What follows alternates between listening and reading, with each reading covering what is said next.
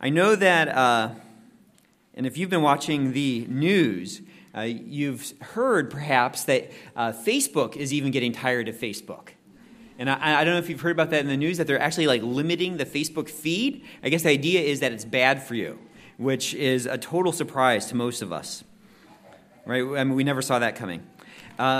If you are on Facebook or Instagram, you've seen the pictures, right? Now, I'm going to talk about some of the pictures there. This is not in criticism of anyone who posts these kinds of pictures. That's not the point. Some of you do amazing things because you're amazing people. Others of us are not. If you're on Facebook or Instagram, you've seen the pictures of these dream-like dinner parties, right? With the hanging lanterns, and you know that no one at that party has ever sinned, right? It's just so beautiful there. You're like, this is like what a party would have been like before the fall. You've seen those thematic kids parties with the pirates. And in fact, it was one of the first ones I put up, thematic kid parties. And if you do that, don't do it now, because we're talking about other things, but you'll just see party idea after party of idea. Beautiful, vibrant, colored pictures. You've seen the pictures of the whimsical nurseries, right? Where you know that no diaper would ever be welcomed in those kinds of rooms. The picture walls, right? The contemporary but tasteful picture walls of just those perfectly placed pictures. Meals that look too good to eat, may not be real food. Tastefully vintage outfits rather than just old clothes. And sometimes people posting their own pictures of their rock-hard abs. Now, as you follow these Facebook feeds, Instagrams, you might have different responses, right? Some of you, it's judgment. We're not going to talk about this again, but you look and you're like, look at those people wasting all that time and money. I don't know if it's judgment or jealousy. Some of you are inspired, right? You're inspired. You're like, you look at these ideas and you're like, I want to do that too. You're a creative person, and when you see cupcakes, you're like, I don't care if they look exactly like that, but my kid is going to have cupcakes around that. Something in that ballpark. You're not intimidated by the challenge. You're not discouraged if you do fall short. But others of you have fatigue. You're like, just what I need. More pressure. Now my kids are going to expect me to put on that same kind of party. My mac and cheese never looks like that. My picture wall doesn't look like that. I'm concerned that some of you feel fatigue as we make our way through these first couple chapters of Paul's letter to the Philippians. Now, we've learned that Epaphroditus, who was, and Paul calls him, the Philippians' messenger and minister to Paul's need, had traveled 40 to 50 days to get Philippians' support to Paul. After hearing from Epaphroditus, Paul had some concerns for the church. See, the church that Paul and Timothy had planted 10 years prior had some stress fractures. They were struggling as they were facing persecution from without the church for their allegiance to Christ, but also from within the church. Selfishness had begun to take its toll. Now, the church in Philippi was basically a very healthy church, but weeds had sprouted, which had threatened to choke out that vitality. So in Paul's letter to the Philippians, he encourages them to keep doing what they had historically done. And he does so in a very winsome fashion. It's a very upbeat, encouraging letter. He encourages them regarding how well they've done in their past ministry. He tells them of his own love for them, of his confidence in how they've grown and how they will keep growing. He tells them how he prays for them. It's a very encouraging letter. But he also displays for them what I think we can call his life precision. His life precision. Paul lived a precise life. He displays for them his rejoicing. We saw that in verse 118 of what Paul rejoices. Now, Paul wrote this letter while in prison. So Philippians 1:18, we see his rejoicing. What then? Only that in every way, whether in pretense or in truth, Christ is proclaimed, and in this I rejoice. He had precise rejoicing. He had confidence. Verse 20 of chapter 1. That Christ will even now as always be exalted in my body, whether by life or by death. What a bold statement. Christ will always be exalted in my body. That was his confidence. We saw his purpose in verse 21 of chapter 1. For me to live is Christ and to die is gain. We saw his choice in verses 24 and 25 that, if he had to choose between being with Christ in heaven and being here on earth doing ministry, he would stay on earth because it was good for the Philippians and for the other churches for him to do so. Now, as you look at that precise life, at his rejoicing and confidence, his purpose and his choice, perhaps at this point, some people are feeling inspired. They're like, I want to be like Paul. And other people are feeling fatigued by Paul's inspired selfies. Right? And they kind of are. It is inspired portrayal of who Paul is. I can imagine some of the Philippians feeling uncomfortable, and perhaps you feel uncomfortable. I don't look like that. But Paul doesn't let up. What he's modeled in that first chapter, he starts commanding in chapter 1, verse 27. Only conduct yourselves in a manner worthy of the gospel of Christ. He talks about them having one spirit and one mind, striving together for the faith of the gospel. In chapter 2, verses 2 through 5, he even raises the stakes further. It says, make my joy complete by being of the same mind, maintaining the same love, united in spirit, intent on one purpose. And here's where it gets really hard. Do nothing from selfishness or empty conceit, but with humility of mind regard one another as more important than yourselves. Do not merely look out for your own personal interests, but also for the interests of others. And then, in verse 5, have this attitude in yourselves, which was also in Christ Jesus. Be like Jesus. Like the be like Paul part was hard. And later he says that. But now he says, be like Christ. It's like having the Food Channel on all week before Thanksgiving, right? And then you get to Thanksgiving dinner and you're like, well, it tastes good. Hopefully, right?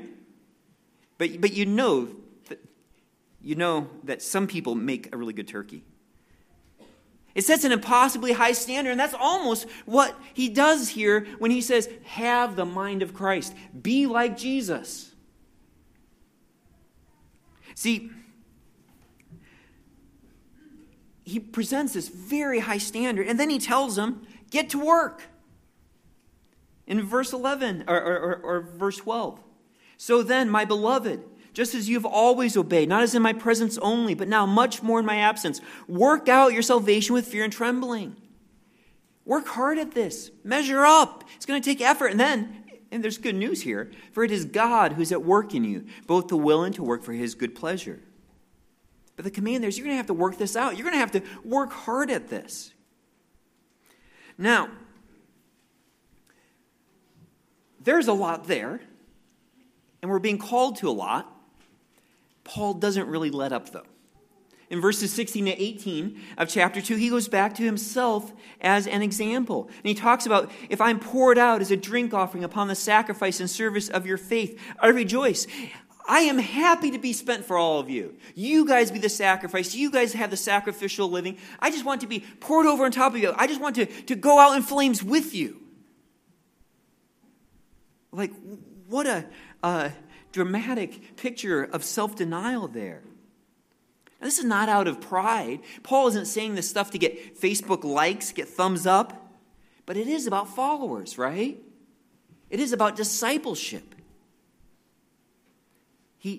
This is not glum, though, in verse 18. You too, I urge you, rejoice in the same way and share your joy with me. This is where joy is in this kind of sacrificial being spent. Now, we see in verse 19 of chapter 2 that Paul turns his attention to some practical matters. Okay? So, Epaphroditus, who the Philippians had sent to Paul, had returned to the Philippian church. And it was kind of a matter of confusion maybe, and we have to speculate some. But Paul spends a lot of time explaining why he sent Epaphroditus back instead of Timothy, who it seems like they had been hoping for. To make matters worse, the Philippian church somehow in the midst of this had heard that Epaphroditus was really sick. So there was all kinds of questions there. And he could have answered those questions quickly. Epaphroditus has done a great job. He was really sick. He's doing better. I had to send him back. I'll send Timothy as soon as I could. But he doesn't. He spends half a chapter dealing with this to prevent any confusion, but I think he's doing more than we talked about that. He's giving them an example of what it looks like to have that same mind and to maintain the same love and to be united in spirit and intent to one purpose, to look out for others' interests instead of your own and to do nothing from selfishness. Epaphroditus and Timothy embody that. And so they are examples to be followed. So now, as we've gone through these examples of Paul and Timothy and Epaphroditus, we've asked ourselves questions, and these are hard questions. These are questions that leave me lacking. Sometimes they're inspiring, sometimes they're fatiguing. And probably who you are and the kind of person you are helps determine it. Some of you are optimistic, you're like, I'm going to do it. And others of you are like, oh, I fall so short. And you kind of maybe are incapacitated a little. So let's go through some of these questions. And you've got them on your notes there. I'm just going to read through them. We've asked questions like, is my soul refreshed when I hear my brothers and sisters in Christ are doing well? As we saw that attitude in Paul. Second question was, have I been seeking my own things or the things of Christ Jesus, which that his commendation of Timothy in chapter 2, verse 21. We saw also how Timothy is a slave for the gospel. He served in the gospel, and that word served is really the word for being a slave. Do I identify as a slave of the gospel was our third question. Our fourth question that we looked at last week was, could my brothers and sisters commend me how Paul commended Epaphroditus with that kind of language of fellow worker and fellow soldier, my brother? So this morning we're going to ask ourselves two more questions. And I'm aware that you've all had different responses to these examples. Some of you have been convicted. Some of you have been inspired. Some of you have been hopeful, have made new commitments, have been prayerful and dependent. But like I said, some of you may feel fatigued. These are hard questions to ask. Maybe you've tried in the past. Maybe you're tired already. Maybe there seems like too much of a gap to even really start. You know, some people read Christian biographies and they're thrilled. And other people are exhausted by spiritual giants. And I know, I felt that way going through seminary. You would read about these men who would pray for hours a day. You feel guilty, right? You read about these men who wrote shelves of books that you have to read. They're amazing. And you feel guilty. These people who knew Greek before they were 10 years old, and you feel guilty. Missionaries who risked everything, pulled out their own teeth, and you feel guilty. And that's not even, the many students I went with who were much more mature and godly husbands and scholars and pastors, evangelists. Seeing Paul in this book, and I don't know if you're like, how does he just ooze this? I want to ooze more of what he oozes. He's so full of grace and joy.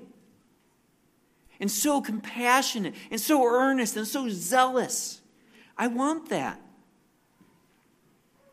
So we're going to look at these two final questions, but then we're going to come back, and I don't want to leave us feeling fatigued, exhausted. So we're going to look at two truths after we look at these two questions to kind of refresh ourselves if you're feeling fatigued as we look at these really dramatic examples.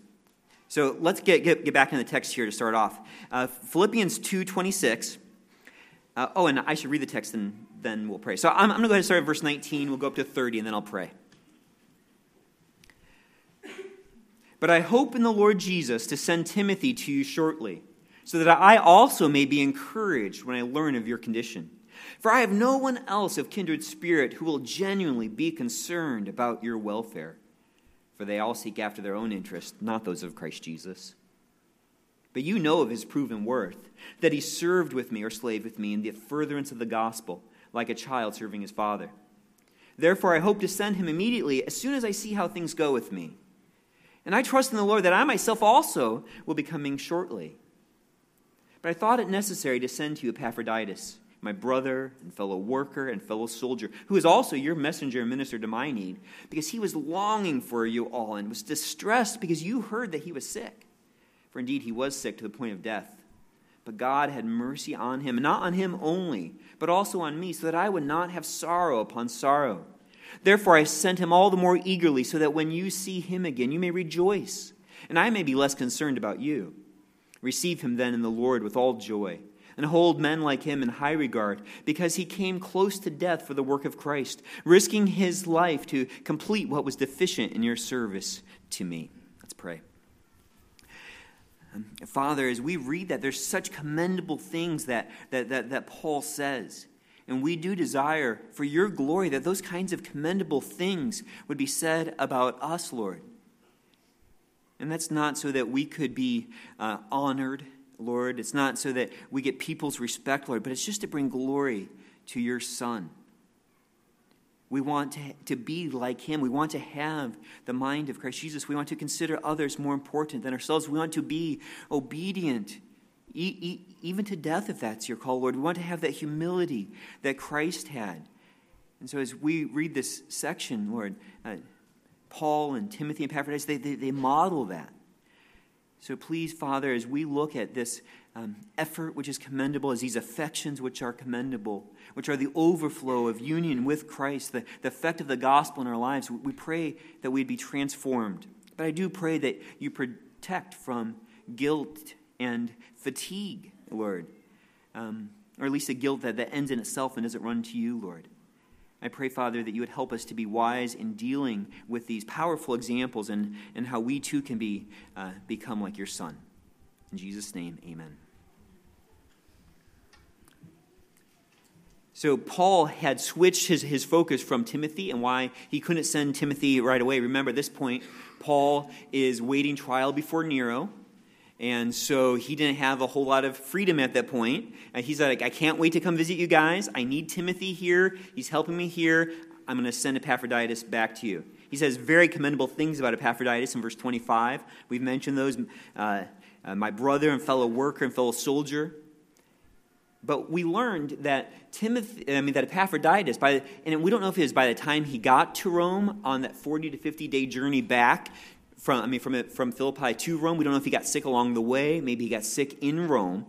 But he was very sick. So Paul is going to talk about why he's going to send Epaphroditus back. And remember, Epaphroditus is there with that letter. And, they might be waiting for some answers. Why are you here? Like, we were hoping for Timothy. Epaphroditus, we heard you were sick. How did you make this long journey? So Paul has to kind of explain some of that stuff. So we see he's going to give 3 reasons why Paul sent him back, but these are all good things. Philippians 2:26, he explains. So he's going to send him back. I thought it necessary to send to you, verse 26, because he was longing for you all and was distressed because you had heard that he was sick. So the first reason here that we see really in both of these parts is that Epaphroditus loved the Philippians. He desired to be back with them, and that word is longing. He was longing for you. That word long is used in 1 Peter 2:2 of how babies long for milk. It was used in 2 Corinthians 5:2 of the longing we who are saved, who know the Lord Jesus Christ, groan for our new bodies, waiting earnestly for that time when we are going to be perfectly pleasing to the Lord. It's that kind of longing, a baby longing for milk, that yearning we have for our new bodies to please Christ perfectly. Paul had already used this word in Philippians to describe his own longing for the Philippians. Philippians 1:8, for God is my witness how I long for you all with the affection of Christ Jesus. He longed for them with Jesus' own love for them. In 2 Timothy 1:4, Paul says the same thing to Timothy, that he longs to see him, even as I recall your tears, so that I may be filled with joy. So we really see that this is very normal part of Paul's ministry. He talks about how the Thessalonian church longed for him. Paul longed for Timothy. Epaphroditus longed for the Philippian church like a baby longs for milk. That's why Epaphroditus wanted to go back. He longed for them. He loved them. But he was also, it says, distressed because you had heard that he was sick. That word distress or anxious or troubled. Why was he distressed that they heard he was sick? He knew that the Philippian church would be worried about him. I mean, here they sent him to Rome on this huge journey to help Paul, and now he's sick. How bad is it? Right? Like he couldn't just text and say, that was a bad flu, but I'm feeling better now. Right? At this point, who knows how many days had passed and how much time it would take for any news to get back. So he was anxious. They know that I'm sick. I was here on a job. They know that I'm sick. I don't know if they know how bad it is. We're going to find out he was nearly to the point of death. This word for troubled is a strong word. It's used in Mark 14:33. And it describes how Jesus took with him Peter and James and John and began to be very distressed and troubled. This is before his crucifixion, before suffering God's wrath in the place of sinners. Jesus was troubled. Epaphroditus was really concerned, really anxious for how the Philippian church would think about him being sick. And I don't think he's worried that they would think badly about him, but that it's kind of like how you can imagine a soldier who's at war. He gets injured, and he would never say, please tell my parents, because he knows how much his parents would worry if they found out. But what is he going to do as soon as he knows his parents know? He's going to be anxious to get word to them as soon as he can. I'm all right, Mom and Dad, right? Because until the parents get that second word that everything's okay, they're just going to be worried sick. They're not going to know if he's alive or dead. So Epaphroditus is like, I miss them. They're worried about me. Someone's got to get there as quickly as possible. And it seems, putting that together, that Epaphroditus was distracted. And not to the point of being useless, but his heart was elsewhere. He wasn't trying to intentionally get the flu so that he could go home sick. But his heart was there in Philippi. Now, Paul wants them to know he loves you and he can't wait to get back to you. But he also wants them to know he really was sick. What you heard about Epaphroditus is true, Philippians 2:27. For indeed, he was sick to the point of death. But God had mercy on him, and not on him only, but also on me, so that I would not have sorrow upon sorrow. Now, just because Epaphroditus was healthy enough to make this long journey back, he had been sick to the point of death. It wasn't just an overinflated case of the man flu. He was really sick. It's interesting how Paul said that God's healing of Epaphroditus was God's mercy. Now, that's kind of an interesting thing to think about, right? Because I think that sometimes we can get so, I don't know if the word's stoic, but like, well, wouldn't it have been mercy to bring him to heaven? Right? So it's really interesting that Paul says that God had mercy on him. I don't know, it just adds, and this is not the main point, but it does add an interesting reflection on life being a blessing given from the Lord. That death is part of the curse in living in a fallen world. That death is not a good thing, but a sad thing. Right? That Paul says God had mercy on him. You're like, but wouldn't mercy be just bringing him up to heaven? Like he was almost there. No. And I think that that's just a good reminder that living in a sin-cursed world is hard. And he says, God had mercy on him, and not on him only, but also upon me, so that I would have not sorrow upon sorrow. Now, that mercy could have been that God just spared him having to go through the horrible experience of death. Right? And death is a horrible experience. It could also be that God had mercy on him by giving him more life, which meant more ministry. Now, I do appreciate here how Paul says that God had mercy not only on him only, but also on me, so that I would not have sorrow upon sorrow. We don't know what the first sorrow was that Paul already had. It could have been concern for one of the churches. It could have been the fact that there was Christians, actually he calls them brothers, there in Rome, trying to cause Paul heartache by preaching the gospel, which must have been a very weird place to be in, to be so disliked by your brothers in Christ that they're making life harder for you by preaching the gospel. Maybe that's a sorrow. But he says that God had mercy on him so that he didn't have sorrow upon sorrow, which meant that the death of Epaphroditus would have been what? Sorrow. And again, I think that that's good for us to deal with. It's not the main point of the passage here, but it's good for us to remember the death of even a Christian is sorrow, right? It's sad. This is part of living in a fallen world. I think that we have to be careful in our responses to one another, that we just don't make it so happy that they're in heaven. It is amazingly true. But what does Paul say? Epaphroditus dying would have been sorrow to me. So that's good. It's good to remind ourselves the death of one who's in Christ is wonderful, but it's also a mercy not to die. And it's also, we don't grieve like the world grieves, but there's sorrow there. I just think that that's kind of neat insight into Paul's heart. And really, it's going to tie into what our question is going to be, the extent of this affection here. But we'll get to that in just a minute. Philippians 2:28 says, "Therefore I have sent him all the more eagerly, so that when..." Now, that's not eagerly like I'm eager to get rid of him, but just... And he gives his second and third reason why he sent him. "Therefore, I've sent him all the more eagerly, so that when you see him again, you may rejoice." But see, Paul is willing to sacrifice his helper while Paul's in prison. The Philippians have said, here's a gift. Here's Epaphroditus. He's valuable to you. We want him to help you in your ministry. And Paul's like, it's actually going to be more for your joy if I send him back to you. So I'm going to do what's good for you. And he says, so that when you see him again, you may rejoice. It's for your joy. I'm concerned about your joy. So I'm sending him back to you. And maybe that was just to relieve some of the worry that perhaps he was sick, perhaps he had died. He wants the Philippians to be happy.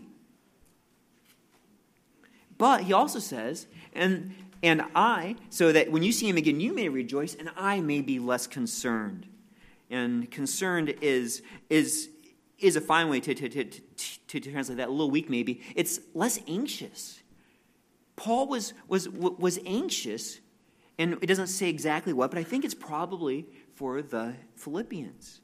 He was anxious that they were there concerned and worried about Epaphroditus being sick. But it could have been that Paul was anxious about the disunity that was there at Philippi too. And we're going to see in chapter 3 that Paul's going to give some good reminders to the church. It could have been that Paul was concerned about false teaching beginning to affect the church at Philippi. So maybe that's what he was anxious about. Philippians 2:29 talks about how they were to receive him, how they were to welcome him. "Receive him then in the Lord with all joy, and hold men like him in high regard." Paul says to receive Epaphroditus in the Lord, in a way that's fitting with your mutual relationship in Christ Jesus. You have been both adopted by God the Father. You are in Christ Jesus. You are brothers. So receive him as you would appropriately for someone who's in Christ Jesus. That you are indwelt by the same Spirit. You are brothers in Christ. So welcome him. And I think that there's an implied here, don't hold anything against him. It wasn't that his fault that he got sick. I know you wanted to see Timothy. I thought it best to send back Epaphroditus. Welcome him in the Lord in all joy. Don't hold back any affection to him. And this leads us to our fifth question. And we're going to look we're going to survey all these words here. But am I emotionally invested in my brothers and sisters? Am I emotionally invested in my brothers and sisters in Christ? And I know that this is similar to our first question, and it's there in the notes. But I believe it's worth circling back to because Paul circles back to this idea. Just look at the language that Paul uses in these verses. Verse 26 has the word longing. Epaphroditus longed for the Philippians. Verse 26, distressed. He was worried because someone else might be distracted or worried about him being sick. He was distressed. There was sorrow at the thought of a brother dying. There was joy. In verse 28, rejoice. The Philippians would rejoice at Epaphroditus' returning. That Paul would be less concerned. That Epaphroditus would be received with all joy. And those are weighty words, right? Longing, distressed, and anxious, and sorrow, and rejoicing. Those are emotionally invested words. These are words that suggest earnestness, intensity, ownership, gravity, investment. And I think that the opposite attitude of these words are words like forgetfulness, drifting, uncommitted, unattached, ambivalent, disregard. Now, I've never been to a horse race. I've never bet on a horse race. I'm not encouraging you to start doing that. But I can imagine being at a horse race and picking one of the horses to win, right? I can imagine that investment of saying, okay, I'm going to pick number 6, whatever the funny horse name is. And I wish I knew some now, but I should have thought to do that. But anyways, but they're long, right? They're multiple word for some reason. And I can imagine cheering on that horse. But imagine even more investing some money in one of those horses. You put a bet on one of the horses, and all of a sudden, you're like really cheering, right? Now imagine if you owned one of those horses. How much more would you be cheering, right? Now, it's easy to imagine a lot of enthusiasm about a horse and some money. Epaphroditus, Paul, Philippi, all had a horse in the race for each other's joy, right? They were invested in each other's joy. They were mutually committed to one another's joy. When the horse stumbled, they all took a deep breath. What's going to happen next? Is he going to be okay? Would that horse get back in the race? I don't know if a horse stumbles, they can still win, but I imagine it happens, right? Now, in the beginning of chapter 3, and we'll look at Philippians 3:1 next week, we're going to see that our joy is to be in the Lord. But this letter has come to again and again that we have a mutual joy as well. That our joy should be tied to one another. Paul has been modeling that this affection is commendable. That the way that Timothy and Epaphroditus and even himself loved one another was commendable.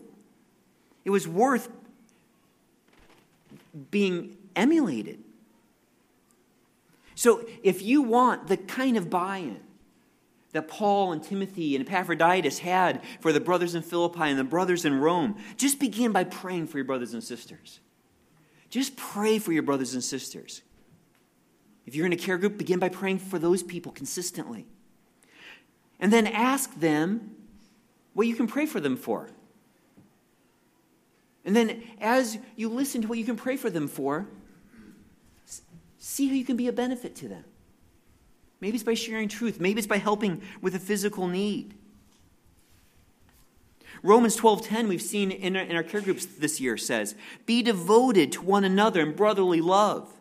Romans 12:15 says, rejoice with those who rejoice and weep with those who weep. That's emotional investment. When someone's weeping, you weep. When someone's rejoicing, you rejoice. Be devoted in brotherly love.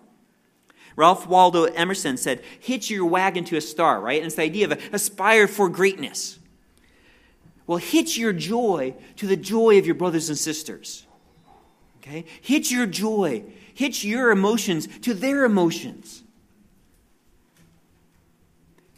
Pray for their joy, work for their joy, seek for their joy, strive after their joy, invest in it, bet on your brothers and sisters.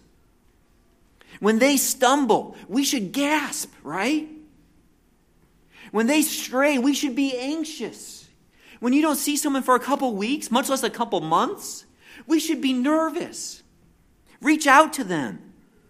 But when they're seeking after their Lord, when they're going hard after Him, when they're saying no to life-dominating sins, we cheer them, right? We say, go, brother, go! Right? That's an investment that we should have in one another. See, Sundays, when we come here, and when we go to care group or Roots on Friday night, is about us being emotionally invested in one another. It's not just about what you get, it's about what your investment in them. Now, this is why Paul expected the Philippians to welcome Epaphroditus with all joy. He expected them to be anxious and to be sorrowful, to have their burden lifted, their smile reignited. Now, Paul says that he wants them to receive him with joy. He also says, hold men like him in high regard, to honor him. We saw that in verse 29. Hold men like him in high regard. So we want him to be welcome, but we also want you to honor him.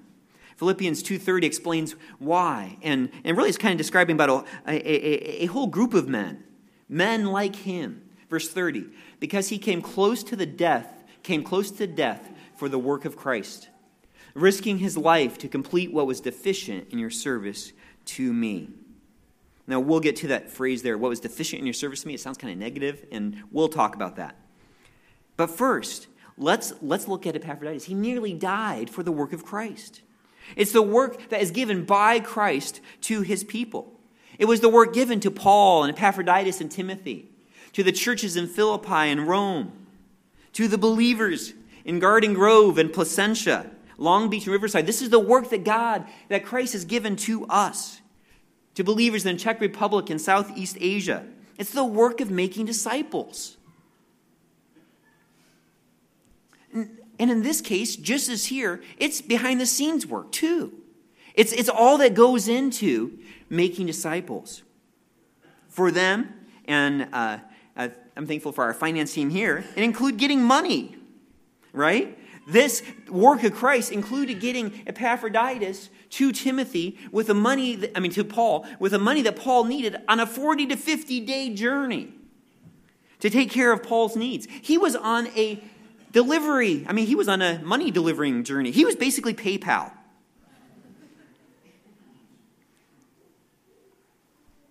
Now, Epaphroditus delivered himself to Paul to do more of the work of Christ there. It says that he risked his life. Now, we know that he risked his life being sick. He was sick nearly to the point of death.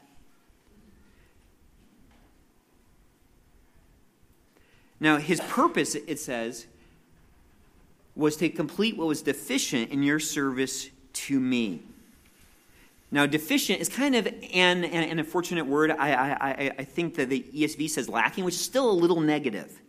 It has the idea that Paul's criticizing them somehow. Guys, I'm like watching my clock, and your offering was deficient. It was lacking this month. That's not the idea there.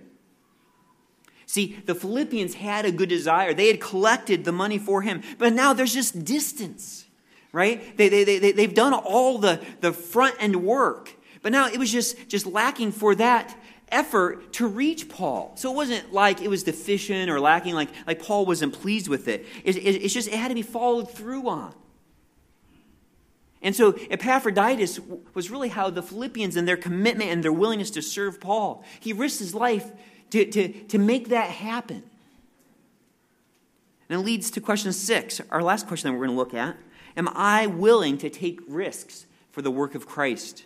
It says that Epaphroditus hold men like him in high regard because he came close to death for the work of Christ, risking his life. Am I willing to take risks for the work of Christ? Now, taking risks doesn't mean being reckless. Epaphroditus did what needed to be done. Paul needed this money. Traveling on the Ignatian Way that stretched across Greece wasn't reckless, but there was risk there. There was risk from the elements. There was risk of bandits. There's risk, obviously, as we see here, of sickness. I imagine that he faced more risk when he went and visit Paul in Rome, waiting trial before Nero, right? He aligns himself as soon as he gets there with someone at least accused of being a criminal. There's potential Paul could have been killed. And so what does he do? He risks his life for 40 to 50 day journey and then says, and I'm with that guy. But that wasn't reckless. That's what needed to be done. And it says to do the work of Christ. Before ascending into heaven, Jesus assigned us work to do. There are those whom God has chosen who will hear the gospel and be saved. There are brothers and sisters who will be changed through your ministry to them. There is work for us to do. But there is risk, right? There's risk in proclaiming what God says about sin, what sin actually is, about guilt, about eternal punishment. There's risk with that. There's risk in exalting Christ as King, as the only way to be made right with God through faith in Him. And are you willing to take a risk? Are you willing to risk disfavor of speaking the gospel to your family members who don't know the Lord? Are you willing to to risk disfavor by refusing to do certain things at work, or when with your friends going against your conscience? There's risk in parenting too. Are you willing to risk your children being unhappy with you because you're holding them to a standard of obedience? Are you willing to risk a relationship with a brother or sister in Christ as you humbly go to them and express concern for them?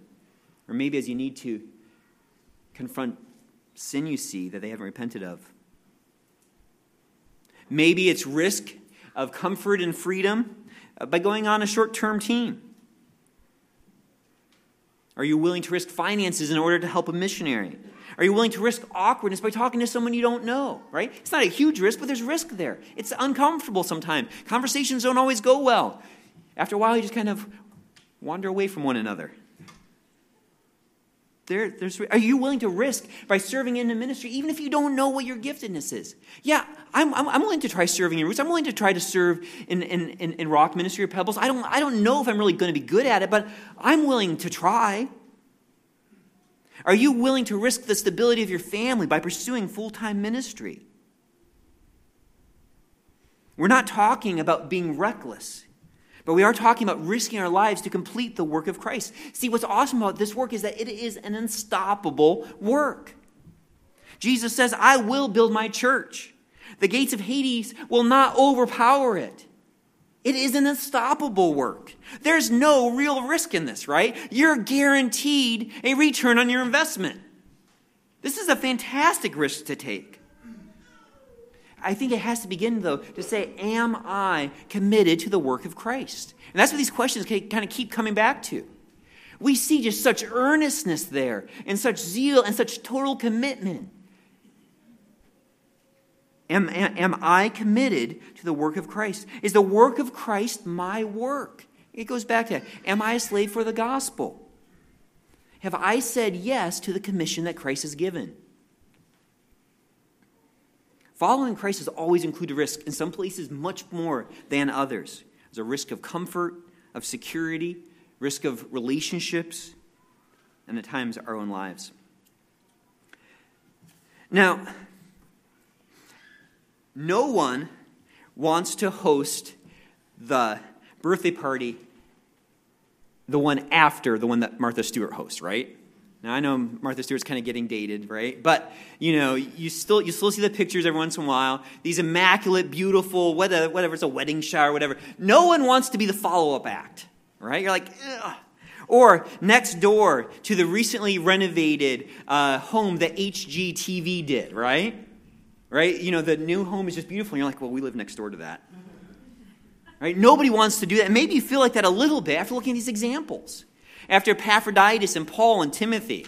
Like, I don't want to be the follow-up act to that. I'm not going to measure up. And we've talked about this. They're hearing about their affection and their effort, their selfishness. Their selflessness. They were selfish too. And sacrifice. Hearing about that leaves you feeling more fatigued than hopeful and more exhausted than expectant. Maybe this is the kind of feeling you have now. You're like, this is why I got off of Facebook. This is why I gave up Instagram. This is why I avoid going to the gym or the mall. I don't watch HGTV. I just see all these things that make me want to measure up. So I'm going to give up. See, but there's a difference between the cultural pressure you may feel on Instagram and the Christ-likeness exhibited by these men. You don't have to put on a pirate party. You don't ever have to renovate any home, any room in your house. You don't have to do those things. But we do have to be like Jesus Christ. And that's what Philippians 2, 5-8 says. And it says, have this attitude in yourselves, which was also in Christ Jesus. And then Paul just blows our minds away. Who, although he existed in the form of God, did not regard equality with God a thing to be grasped, but emptied himself, taking the form of a bondservant, being made in the likeness of men. Being found in appearance as man, he humbled himself by becoming obedient to the point of death, even death on a cross. See, we've seen Paul and what he says about himself, being poured out as a drink offering in the sacrifice of the saints. We've seen Timothy and his uniqueness, and that he alone had a genuine concern for them and saw the things of Christ Jesus and not his own things that he slayed for the gospel. We've seen about Epaphroditus, who was his fellow worker and fellow soldier who came close to death for the work of Christ. We see all these examples. These are people like us who've sought to put on the mind of Christ. They had the same spirit in them that you have in yourself if you are in Christ Jesus. So what are you going to do with these examples? If you feel fatigue, there's going to be two truths to remember. And they don't come specifically from this passage, but I think that they'll be refreshing to you. There's two truths to remember. And the first is, remember the goodness of God's commands. Remember the goodness of God's commands. When we are on social media, many of the achievements we see can be appealing, right? But there's a much more complex question. Are they good? Right? Like, that's tough to answer. And like, is it good for my food to look like that? Is it good for me to have a picture wall that looks so beautiful? It's fine, right? It's appealing, but is it good? See, God's commands are a display of his goodness. His commands are good. All these commands to live worthy of the gospel, to do nothing out of selfish ambition, to have the mind of Christ Jesus, to work out our salvation with fear and trembling, to do nothing with grumbling or disputing, to do everything without grumbling and disputing. Those are good commands. Psalm 119, 127 says, "Therefore I love your commandments above gold." Yes, above fine gold. God's commandments are lovable. They're valuable. Psalm 119, 131 says, "I opened my mouth wide and panted, for I longed for your commandments." What is it in our hearts that will say, oh, this example from Timothy, this example of Epaphroditus, that's hard, but I love it, right? Oh, do you see how Paul was just spent? I love that example. This command to work out my salvation with fear and trembling? Yes, give me another command. Right? What's it going to take for our hearts to say, I pant for them. I want to be commanded by God what to do. It requires faith, right? You have to believe that God is good. See, the goodness of God is mirrored in the commands of God. Now, we know ministries of Timothy and Paul and Epaphroditus are going to be very different from our ministries. We have different callings. We have different giftedness. We have different responsibilities. The risks that we take are going to be different from their risks. I don't expect to be stoned and left outside of a city wall for dead. I don't expect that. We take different risks. But we serve the same God who gives the same commands. See, the problem isn't with the command, and it's not a problem with the examples. Both are the work of his Spirit. Our problem, I think, begins when we forget that God gives only good commands. Do you want to know what a good command from God is? A command that could be no better. See, Luke 9:23 is a good command. If anyone wishes to come after me, he must deny himself and take up his cross daily and follow me. That's a good command. That's not a shirking away. Now, we might feel that because of that remaining sin nature that we have if you're in Christ Jesus. You might feel wanting to shirk away, but that's a good command. The Great Commission in Matthew 28, 19-20. This is a good command. Go therefore and make disciples of all the nations, baptizing them in the name of the Father and the Son and the Holy Spirit, teaching them to observe all that I commanded you. And lo, I'm with you always, even to the end of the age. He seals it with a, see, it's good. I'm going to be with you. Right? This is a good command. This is not a bad command. These commands are just as good as Matthew 11, 28-30. Come to me, all you who are weary and heavy laden, and I will give you rest. Take my yoke upon you and learn from me, for I am gentle and humble in heart, and you will find rest for your souls. See, those are all good commands. The command to die yourself is as good as the command to come to Jesus.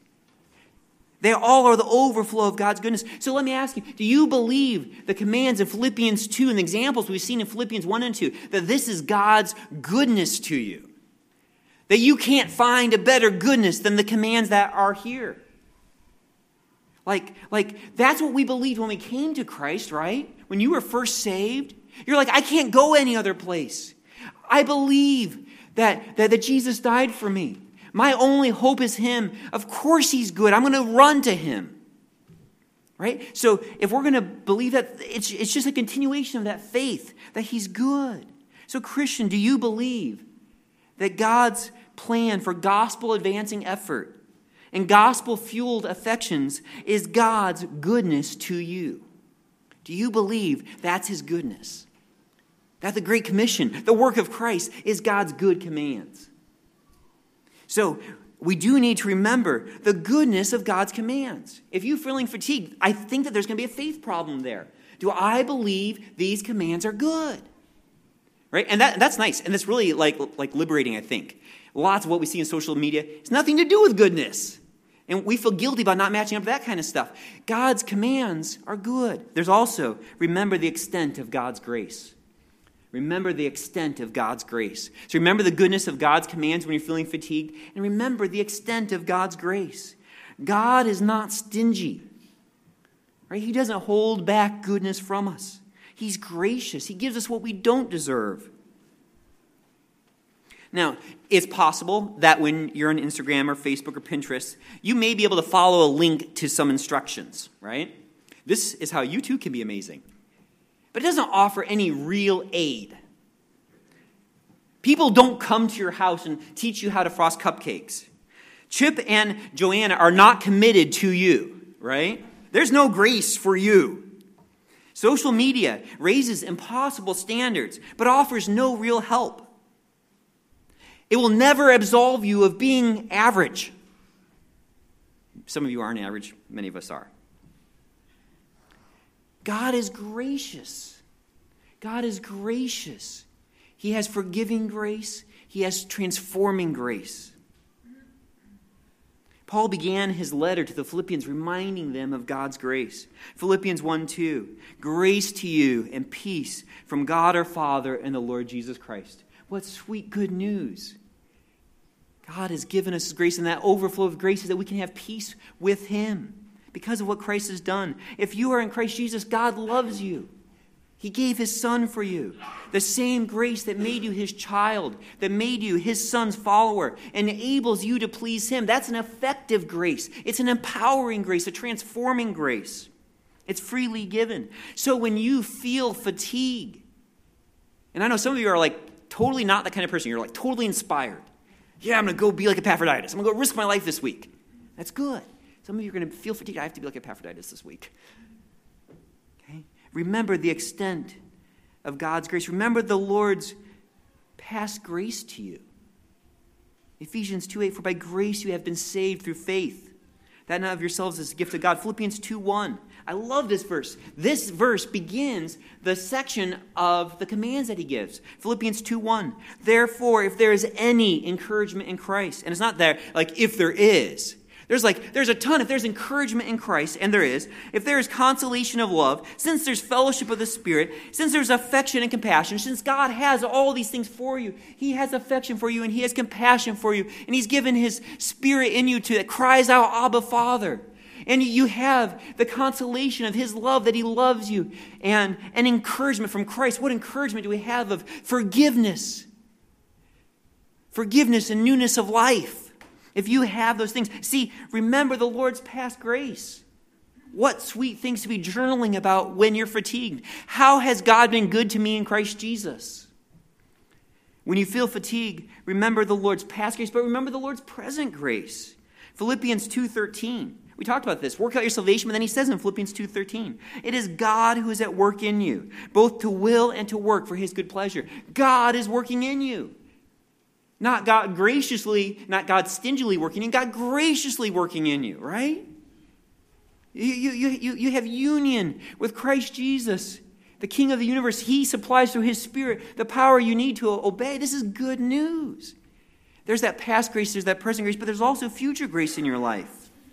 Philippians 1:6, this is how Paul begins the letter. He knows it's going to get hard. He starts off by encouraging them in Philippians 1:6. I am confident of this very thing, that he who began a good work in you will perfect it until the day of Christ Jesus.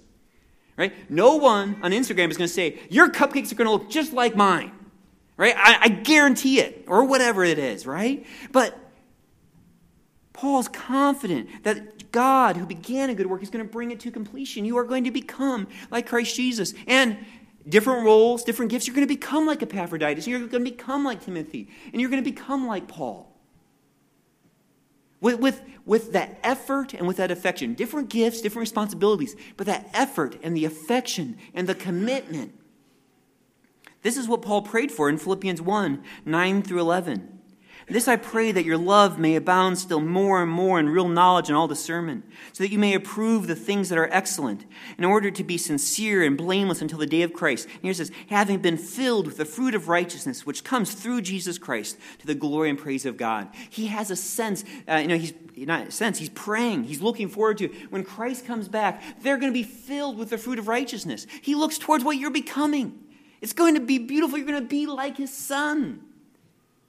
That's what God's past grace He's already given you. He's given you present grace. There's future grace to look forward to.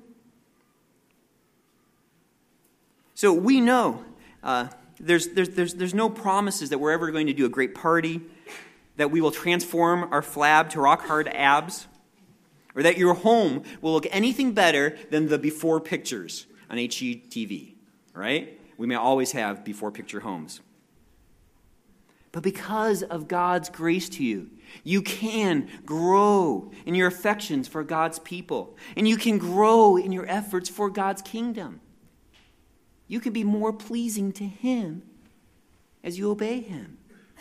Not the pleasing that satisfies Him so that He doesn't punish you. That is totally accomplished in Christ Jesus. But it is possible to please Him in our acts of obedience.